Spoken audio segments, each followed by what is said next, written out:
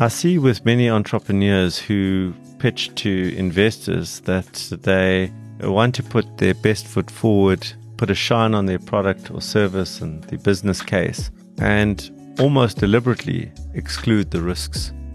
That is really a huge mistake in pitching to an investor. The investor's mind is designed to look for the opportunity and look for the risk. By failing to include the risks or potential risks in your pitch, you provoke the question in the investor's mind whether or not you have thought about the risks thoroughly enough. I have never come across a pitch where an investor would not directly or indirectly address the risks in the business case being presented to them.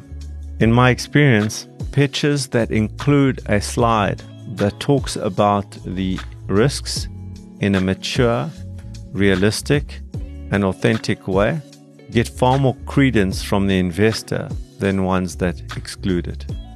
And then when the investor inevitably asks about the risks, it is important not to downplay the risks. The investor, of course, has been exposed to many businesses and has seen risks play out in reality. The absolute worst thing you can do is say, this is a sure thing. This is risk-free. The moment you do that, or even imply that, the investor will switch off. Prepare for the questions around risks. Even if you put it into your slide deck, prepare for the inevitable unpacking of those risks, the probability of those risks, and the impact of those risks on the business case. Ideally, look for statistics in the marketplace or through your experience of doing what you do in order to give color and depth to your interpretation of the level of risk and the impact of that risk.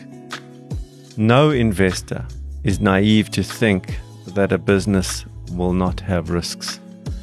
So it is far better for you to tell them about the risks up front than them asking you about the risks that you have avoided to express.